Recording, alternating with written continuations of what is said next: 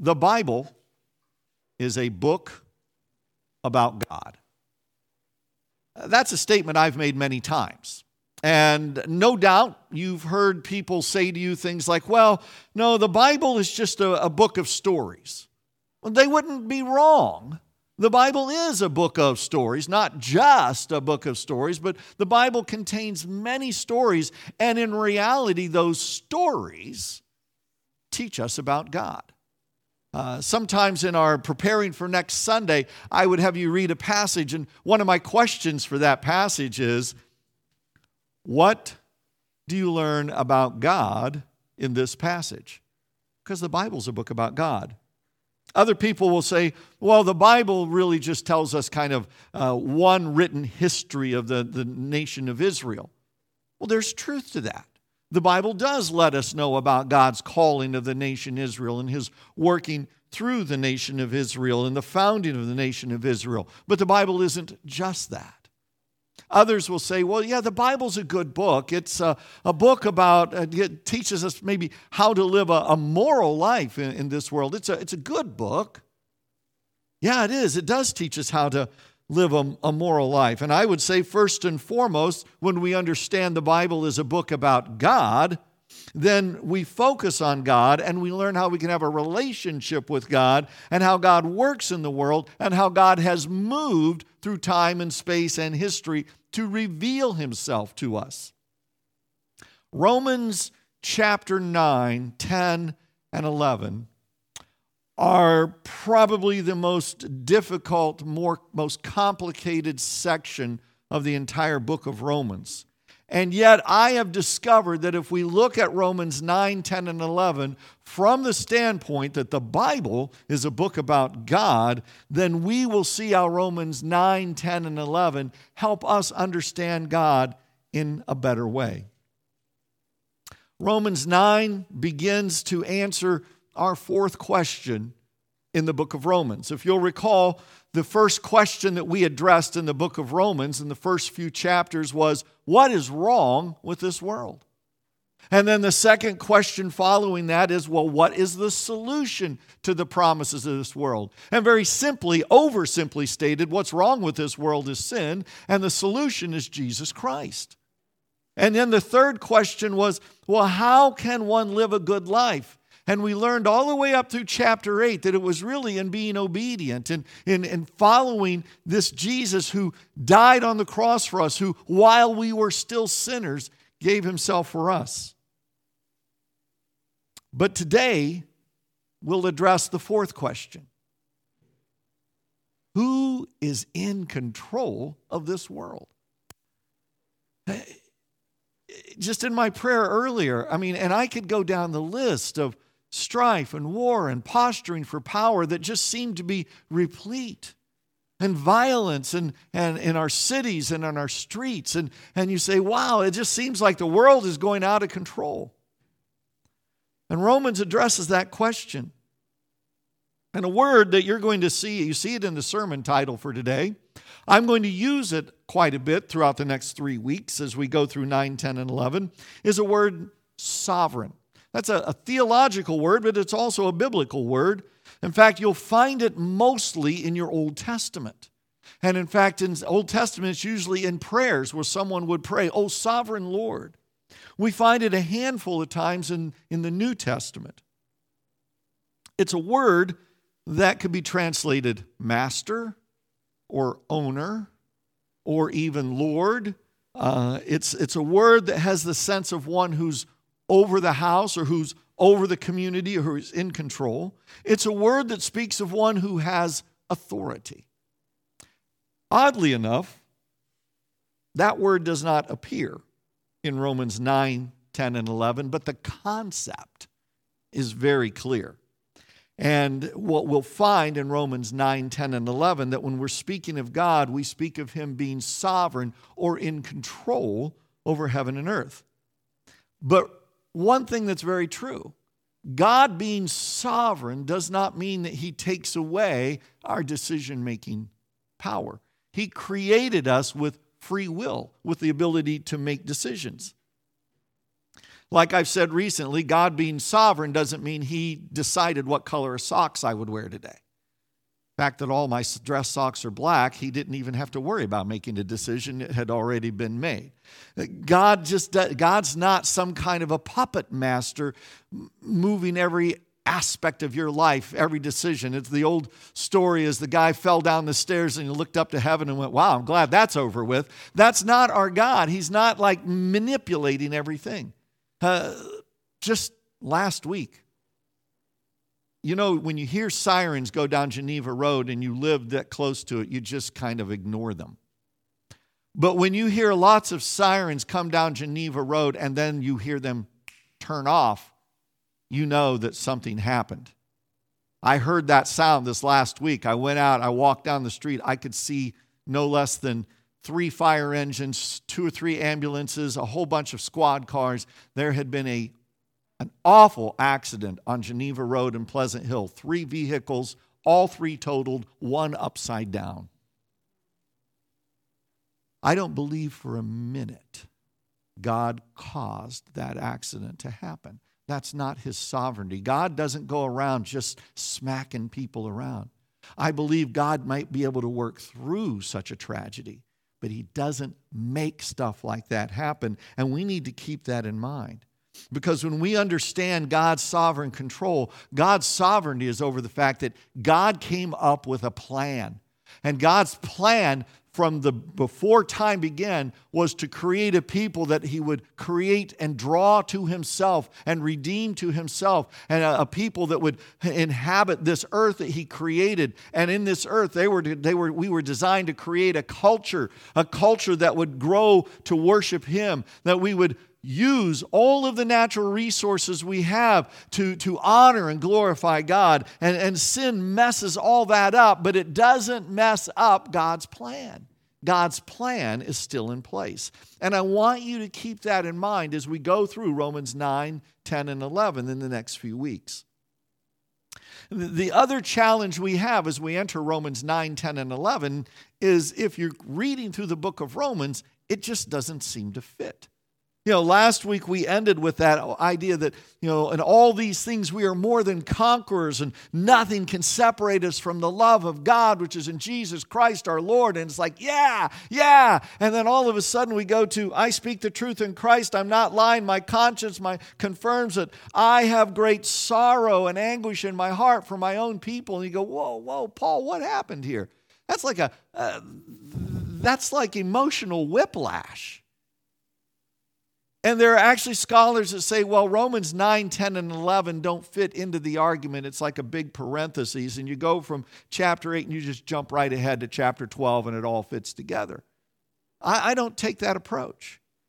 I believe that these chapters are very important in Paul's argument in Romans.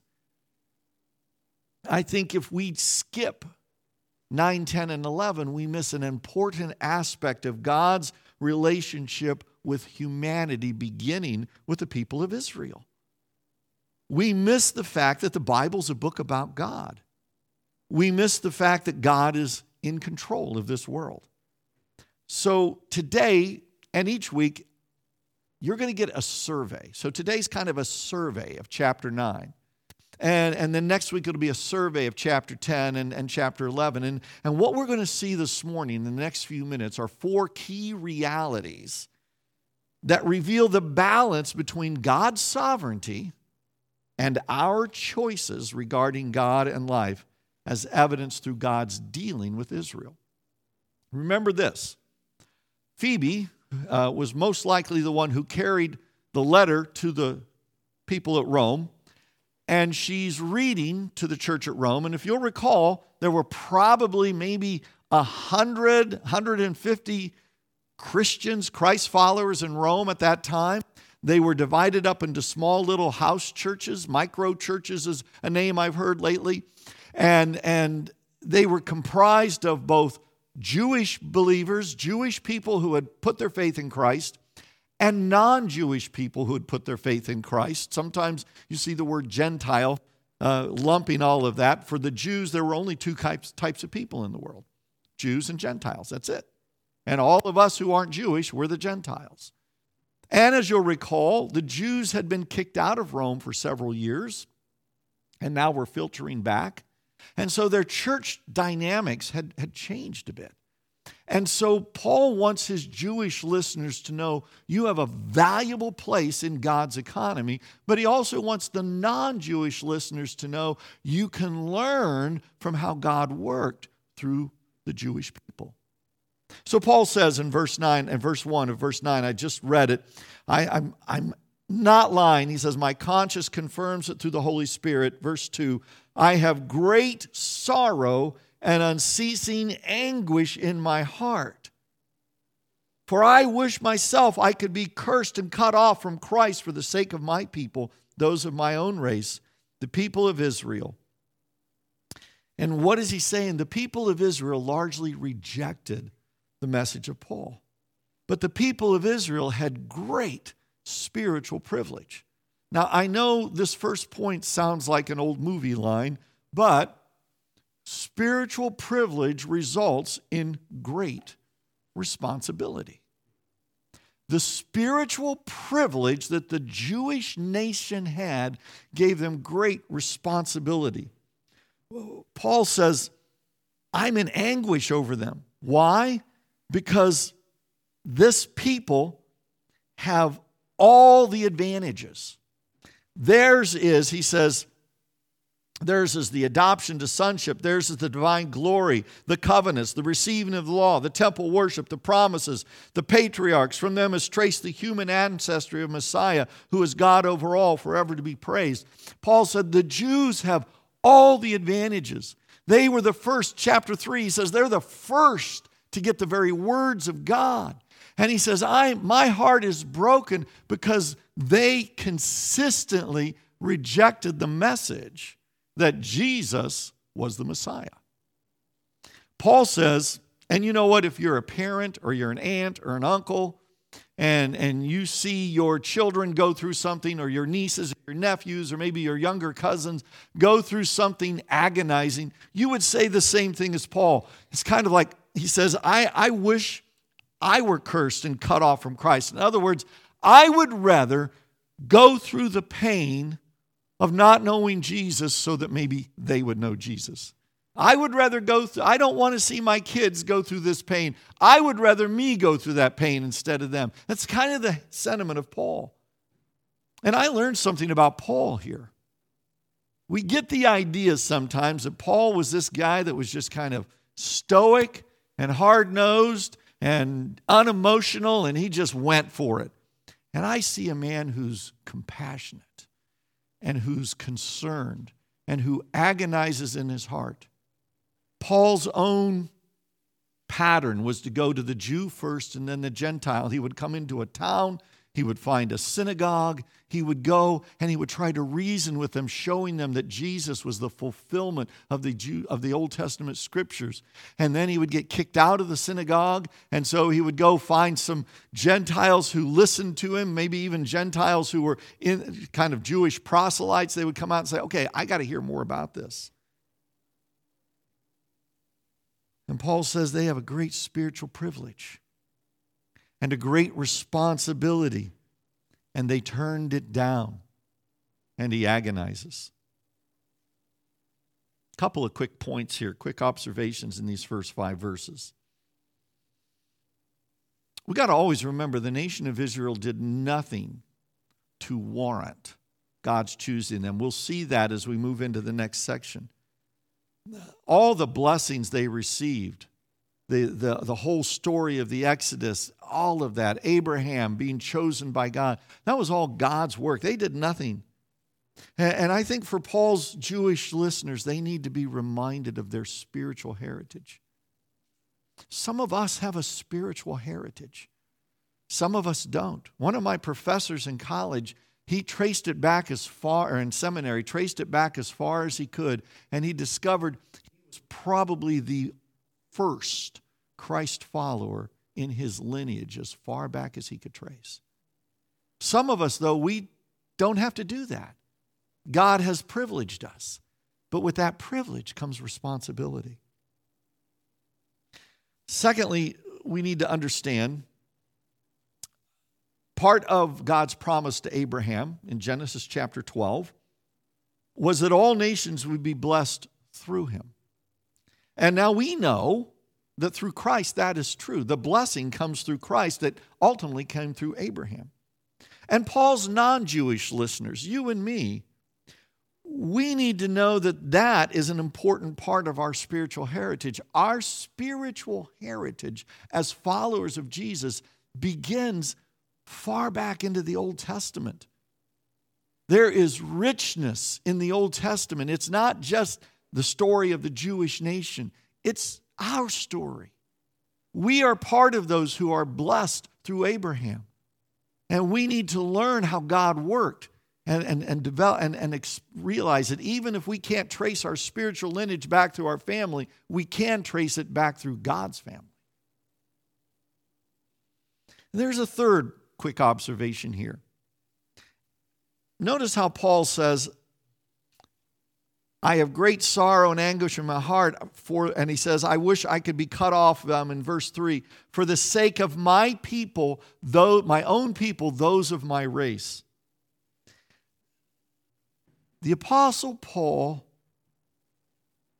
never lost sight of the fact that he was a Jew, that he was of the nation of Israel.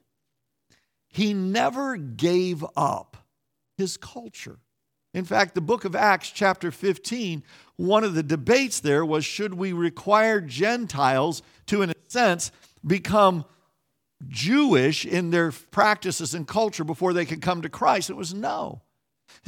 Culture and different cultures, the different cultures we have in our world are beautiful. There's a refrain in the book of Revelation around the throne of God, and it's every nation, tribe, tongue. God is a God that celebrates the variety of cultures. I love the kaleidoscope of culture that's there in the book of Revelation. So God doesn't say, okay, give up your culture, become somebody else to come. No, you come to faith in Christ, and then by God's grace, as we get to know people of other cultures, we can see God through the lens of their culture and see just how amazing our God is. So Paul doesn't say, I gave up my Jewish culture. No, he says, they're still my people. This is my race. These are my folks. I hurt for them. Great spiritual privilege bears with it great responsibility. So Paul then goes in and he talks about the next section here, a longer section, all the way through verse 18. And in this section, he's going to give us 3 illustrations that would have been very familiar to his Jewish audience and very instructive to his non-Jewish audience. And the point that he makes in this section is simply this. God's plan will happen whether we join him or not. Now, the question would come up, well, if God gave all of this privilege to the Jews, if he gave them his word and the covenants and the patriarchs and all of this stuff, and it didn't work, well, then is God's word weak? Will God's word fail? Maybe God's word isn't sufficient. And Paul says it's not as though God's word had failed. For not all who are descended from Israel are Israel, nor because they are descendants are they all Abraham's children. On the contrary, it's through Isaac that your offspring will be reckoned. In other words, it's not the children by physical descent who are God's children, but it's the children of the promise who are regarded as Abraham's offspring. For this was how the promise was stated. At the appointed time I will return, and Sarah will have a son. Paul assures his audience, and especially his Jewish audience, although the nation may have rejected God's plan is still going to be effective. His word is not a failure. Just as we said a few weeks ago in chapter 8, not all human beings are God's children. All human beings are God's creatures. But only those who have put their faith in Christ are God's children.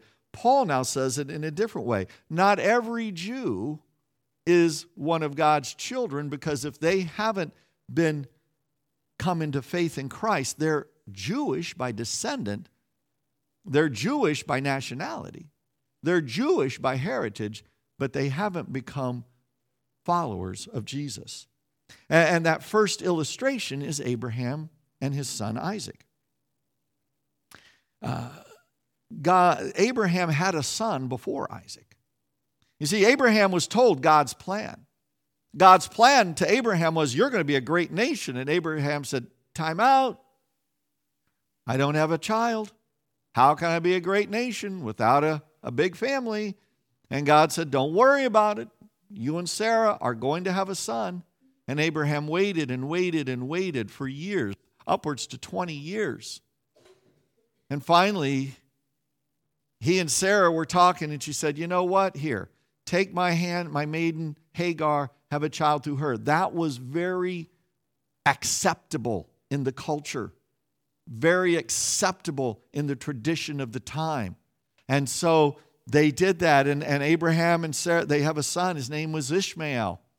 And God said, I'm going to bless him. He will be a great nation, but he's not the son of promise. He's not the one. And I think I learned a great lesson in that story, and maybe you can. Abraham tried to make God's plan happen, and he failed. You and I can't make God's plan happen. We can't make God do anything. We have to wait on his timing. And actually, the story in the Old Testament is that the Lord came to Abraham and he said, by this time next year, Sarah's going to have a son. Now, Abraham is pushing 100. Sarah's over 90. And the Bible tells us she laughed. Do you know what the name Isaac means? It means laughter. Every time she called him to dinner, she was reminded that she doubted God, that she laughed at God. Isaac is born. And he's born according to God's plan. And now Paul says only those children born through Isaac, only those children who are the children of faith are the children of promise. But then he gives a second illustration. Not only that, but Rebekah's children were conceived at the same time by our father Isaac. So now the second illustration is Rebekah's children. Isaac marries Rebekah, and she can't have children, and they pray, and finally God opens her womb, is the way the scriptures say it.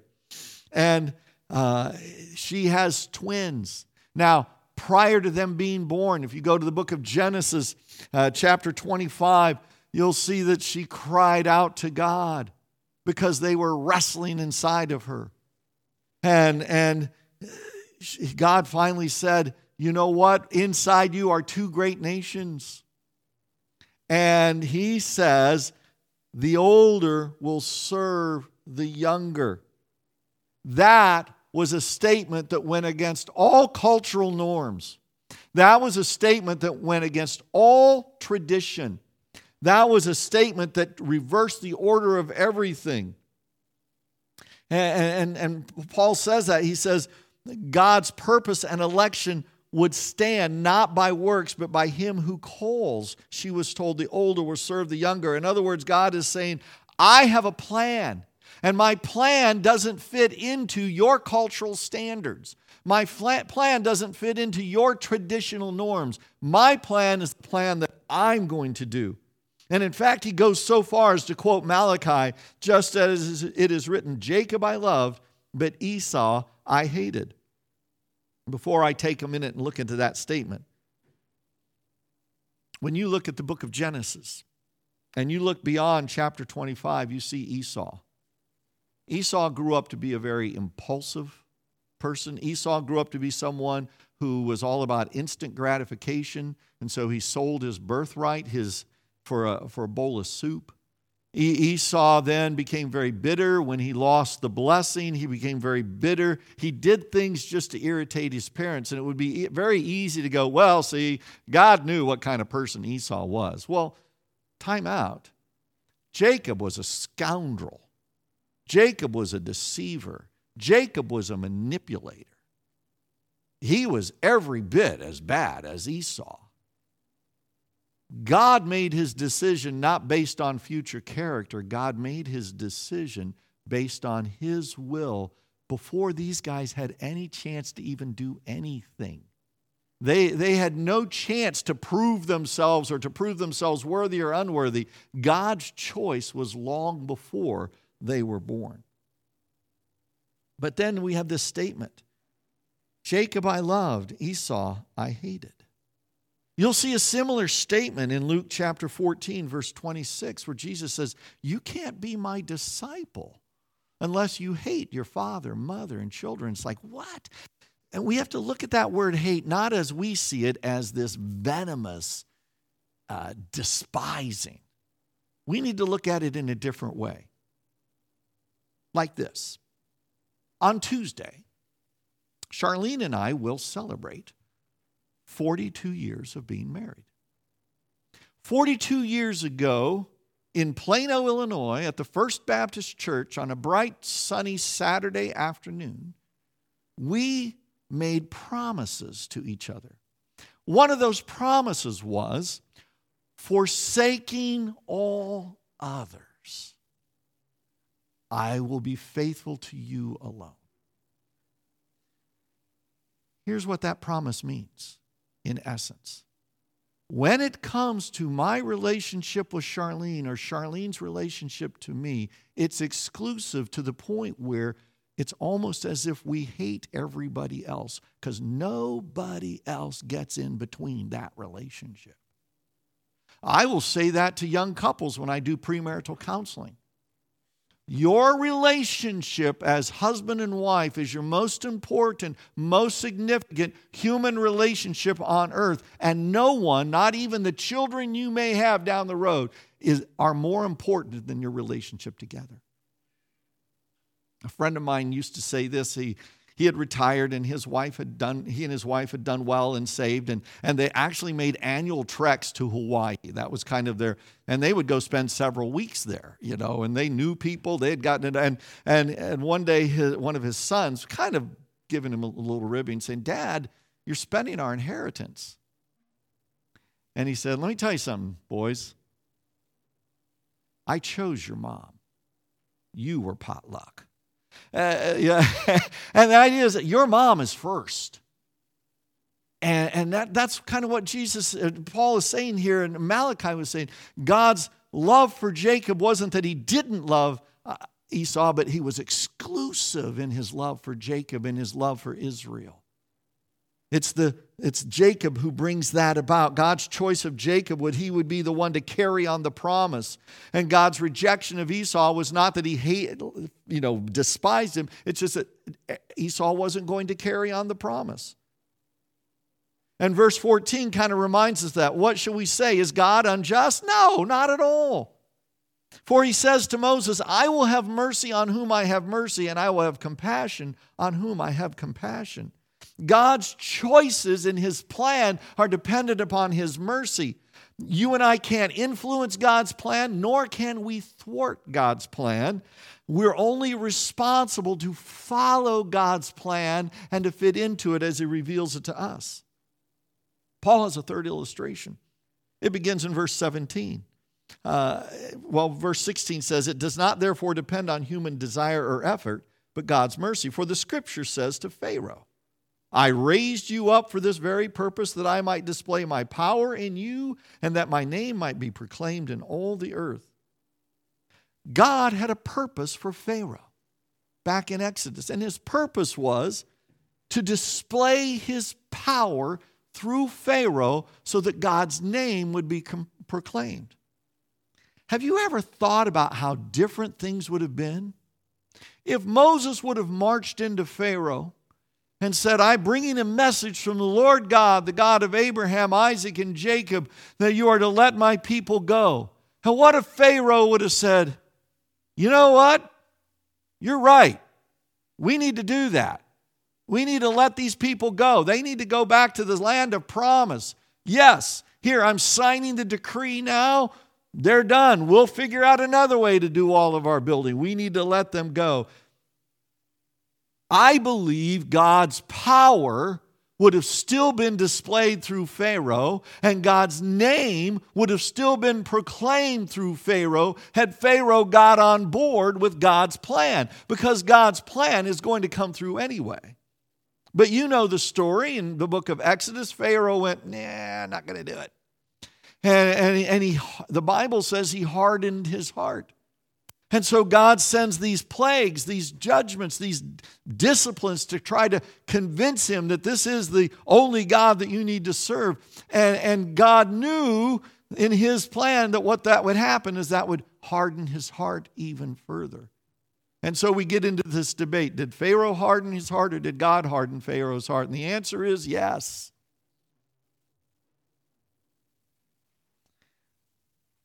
So Pharaoh was ultimately defeated. And guess what? God's power and his name was proclaimed in all the earth. In fact, it's interesting. If you continue reading through your Old Testament, you get down the road a ways to the book of Joshua. And after 40 years of wandering in the desert, they finally get to Jericho. They send the spies in. And what's Rahab say? We've heard about how your God parted the Red Sea and defeated the kings of Og and Sihon. We've heard about that, and we tremble.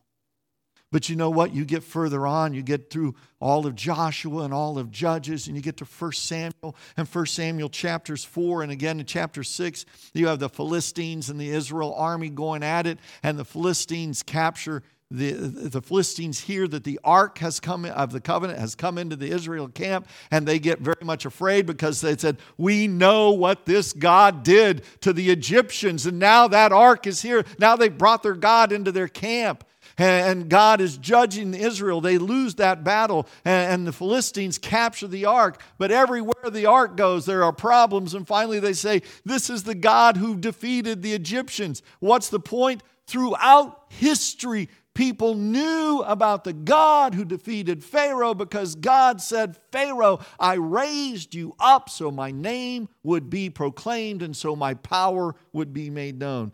God's plan will happen whether we join him or not, and our poor choices don't negate God's plan. Paul writes in this dialogue style in Romans. Periodically, he throws out these questions. We have that now. And this next batch of questions tell us that God's plan is God's prerogative. Verse 19, well, one of you is going to say to me, then why does God still blame us? For who's able to resist his will? At that point, he says, okay, I get it. I've heard arguments too. You've heard these. Well, if God is sovereign, if God's in control, why does it matter what I do? Why does it matter how I live my life? If God's going to do what God's going to do, why should I care? Why don't I just eat, drink, and be merry? Because tomorrow I'll die. Why shouldn't I just do that? And Paul gives several objections, and his first one is this. Just remember you're a creature. He says, but who are you, human being, to talk back to God? Shall what is formed say to the one who formed it, why did you make me like this? Oh, I've asked God that. Have you ever asked God that? God, why did you make me this way? You know, God, why did you make me handsome instead of rich? I'd rather be rich. You know, God.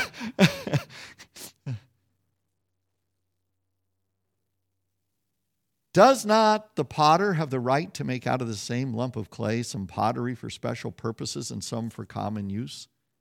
Paul says we don't have a right to call God's plan into question. He said we have as much right to call God's plan into question as a piece of pottery has to look at the potter and go, no way, you're not making me like that. We don't have that right. He's God. We're not. That might be a news flash for you. He's God. We're not. But then Paul goes on. What if God, although choosing to show his wrath, made his power known, bore with great patience the objects of his wrath prepared for destruction? What if he did this to make the riches of his glory known to the objects of his mercy, whom he prepared in advance for glory? Even us whom he called, not only from the Jews, but also from the Gentiles. Paul says God in his mercy shows great patience. Even those who reject him, and Paul calls them objects of wrath, even people who reject God, God grants them time and time and time to change. And objects of his wrath doesn't mean God's angry and going to punish someone. It's that wrath means that response that ultimately will separate them from him in some way. See, God in his mercy sometimes lets people just have their own way. And God in his mercy sometimes lets people try to figure out that they can make life work on their own. And sometimes it looks like they're succeeding. But in the end, they can succeed, but they still don't have God. And what Paul does is he draws again from his vast Old Testament knowledge, and he quotes Hosea. Hosea, that book in the Minor Prophets, that prophet who went down and found a prostitute and brought her out of prostitution and married her and loved her, and she kept going back, and God kept telling him to go get her and bring her back. And that is what God, that was a living illustration of God's love for his people. And Hosea says, I will call them my people who are not my people. I will call her my loved one who is not my loved one. God keeps offering himself to people who reject him so that one day maybe he could call them his people, his loved ones. And Paul then quotes the prophet Isaiah in verse 26. In the very place where it was said to them, you are not my people, there they will be called children of the living God. Isaiah cries out concerning Israel, though the number of the Israelites be like sand by the sea, only a remnant will be saved, for the Lord will carry out his sentence on the earth with speed and finality. It is just as Isaiah said previously, unless the Lord Almighty had left us descendants, we would have had become like Sodom, we would have been like Gomorrah. Paul points to his listeners that God always preserves a remnant. And even in the warnings of severe judgment and doom, there's a remnant. And I think we can take comfort in that. If sometimes you feel like you're the only one, you're not. I know I've done funerals where I would have been called by the funeral home, would you come and do a funeral for this family? They don't have a church. They don't have a pastor. They asked us to provide someone. And every time I have the opportunity, if everything works, I say yes to those opportunities. And I'll call the family. We'll talk back and forth. Sometimes I'll ask if there was I will always ask, tell me about their faith journey, And so often there is no faith journey. And I will share, and God has given me, opportunity to share in very gentle ways the glory of God, the beauty of the gospel, as I think about the person and how they would, and the great qualities. I mean, even the worst of us have some good qualities. And it never ceases to amaze me.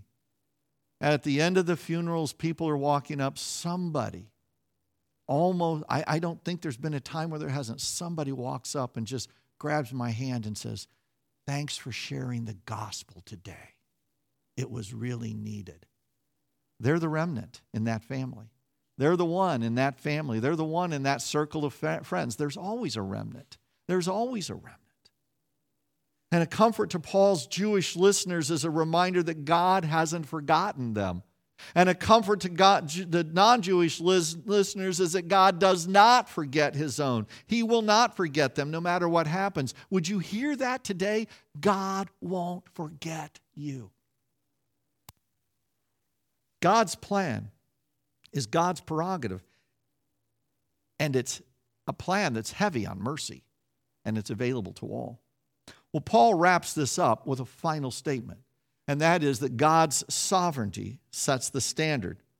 Paul talks about the unbelief of Israel. What do we say? That the Gentiles who did not pursue righteousness have obtained it, a righteousness that is by faith, but the people of Israel who pursued the law as the way of righteousness have not attained the goal? Why not? Because they pursued it not by faith, but as if it were by works. They stumbled over the stumbling stone. If you read the Old Testament, you'll read these things like, this people, they honor me with their lips, but their heart is far from me.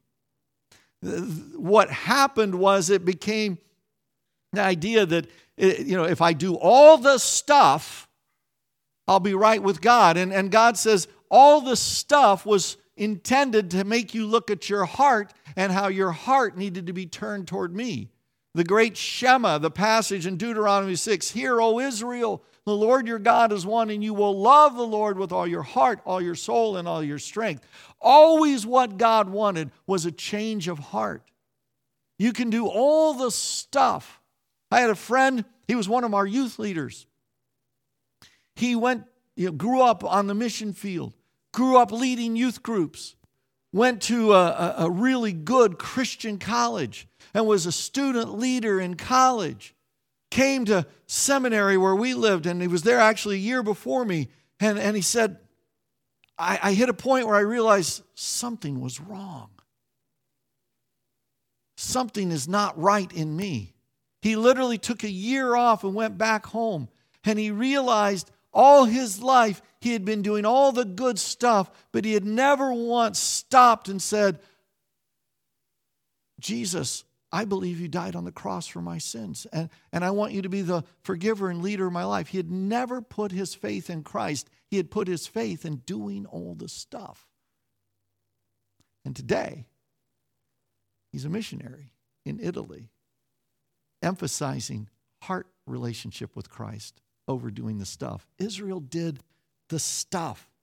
And so when the gospel comes along and Jesus said, "I took care of all the stuff. I fulfilled the law. You just have to believe in me." No, can't do that. Paul says it was a stumbling stone. He quotes Isaiah, "I lay in Zion a stone that causes people to stumble, a rock that makes them fall, and the one who believes in him will never be put to shame." You see, God says, I make the rules. They're my prerogative. And my rule is faith. You've heard the expression, "my house, my rules." Now Charlene and I, because we have laminate and hardwood floors, we typically, it's never really been our thing to take our shoes off when we walk in the door. But if we go to your house, we will ask, "Do you want us to take our shoes off?" And if the answer is yes, then we are taking our shoes off. Your house, your rules, your prerogative. And in fact, if we forget to ask and you say, "Oh, could you take your shoes off?" How rude would it be if we kept our shoes on even though you asked? How rude would that be? It's your house, it's your rules. God says this world is my house. And this universe is my house. And it's my rules and it's my prerogative. And you're not going to earn your way. I'm not going to let you earn your way in. Because as Ephesians 2 says, if we earned our way in, then some of us would be bragging. "Oh, I did more than you. You know how much time I spent studying this Bible compared to you? I'm in." No, it's not about boasting. It's about Christ. It's about following Him. And we don't have the authority to renegotiate the terms. And so this section from Isaiah just reminds the original recipients, it reminds you and me, you and I either trip over the grace of God and the free gift of salvation, or we accept it. To trip over the grace of God means doing all the stuff, figuring that, you know what, if I do more good stuff than somebody else, I can get God's attention. I love the summary that Eugene Peterson writes in The Message. Listen to these words. Israel, who seemed so interested in reading and talking about what God was doing, missed it. How could they miss it? Because instead of trusting God, they took over. They were absorbed in what they themselves were doing. They were so absorbed in their God projects, they didn't notice God right in front of them, like a huge rock in the middle of the road. And they stumbled into Him and went sprawling. Isaiah gives us the metaphor for putting this together. Careful, I put a huge stone on the road to Mount Zion, a stone you can't get around, but the stone is me. If you're looking for me, you'll find me on the way, not in the way. Don't you like that? If you're looking, you will find me on the way, not in the way. Our sovereign God has a plan in place that involves putting our faith in His Son, Jesus Christ, and to trust Him when He says, "Come to me and I will give you rest for your soul." In His grace and mercy, God doesn't force us into His plan, but He invites us. He constantly invites us. He invites us to join him, to follow him, to find that he is the God who's not in the way, but on the way. The Bible is a book about God and his plan for this world. And choosing God is choosing life. Let's pray. Father, I thank you. I thank you for this passage. I know this has been a lengthy one, and I get that. And yet, there's so much here to remind us about you and who you are and how you work. Lord, I pray that each of us today would take a step back and to make sure that we are not tripping over you, but joining you in your work, joining you in trusting you, joining you in the plan that you've already set. And in that, may we find rest. And in that, may we find peace. And in that, may we find true contentment. In Jesus' name, amen.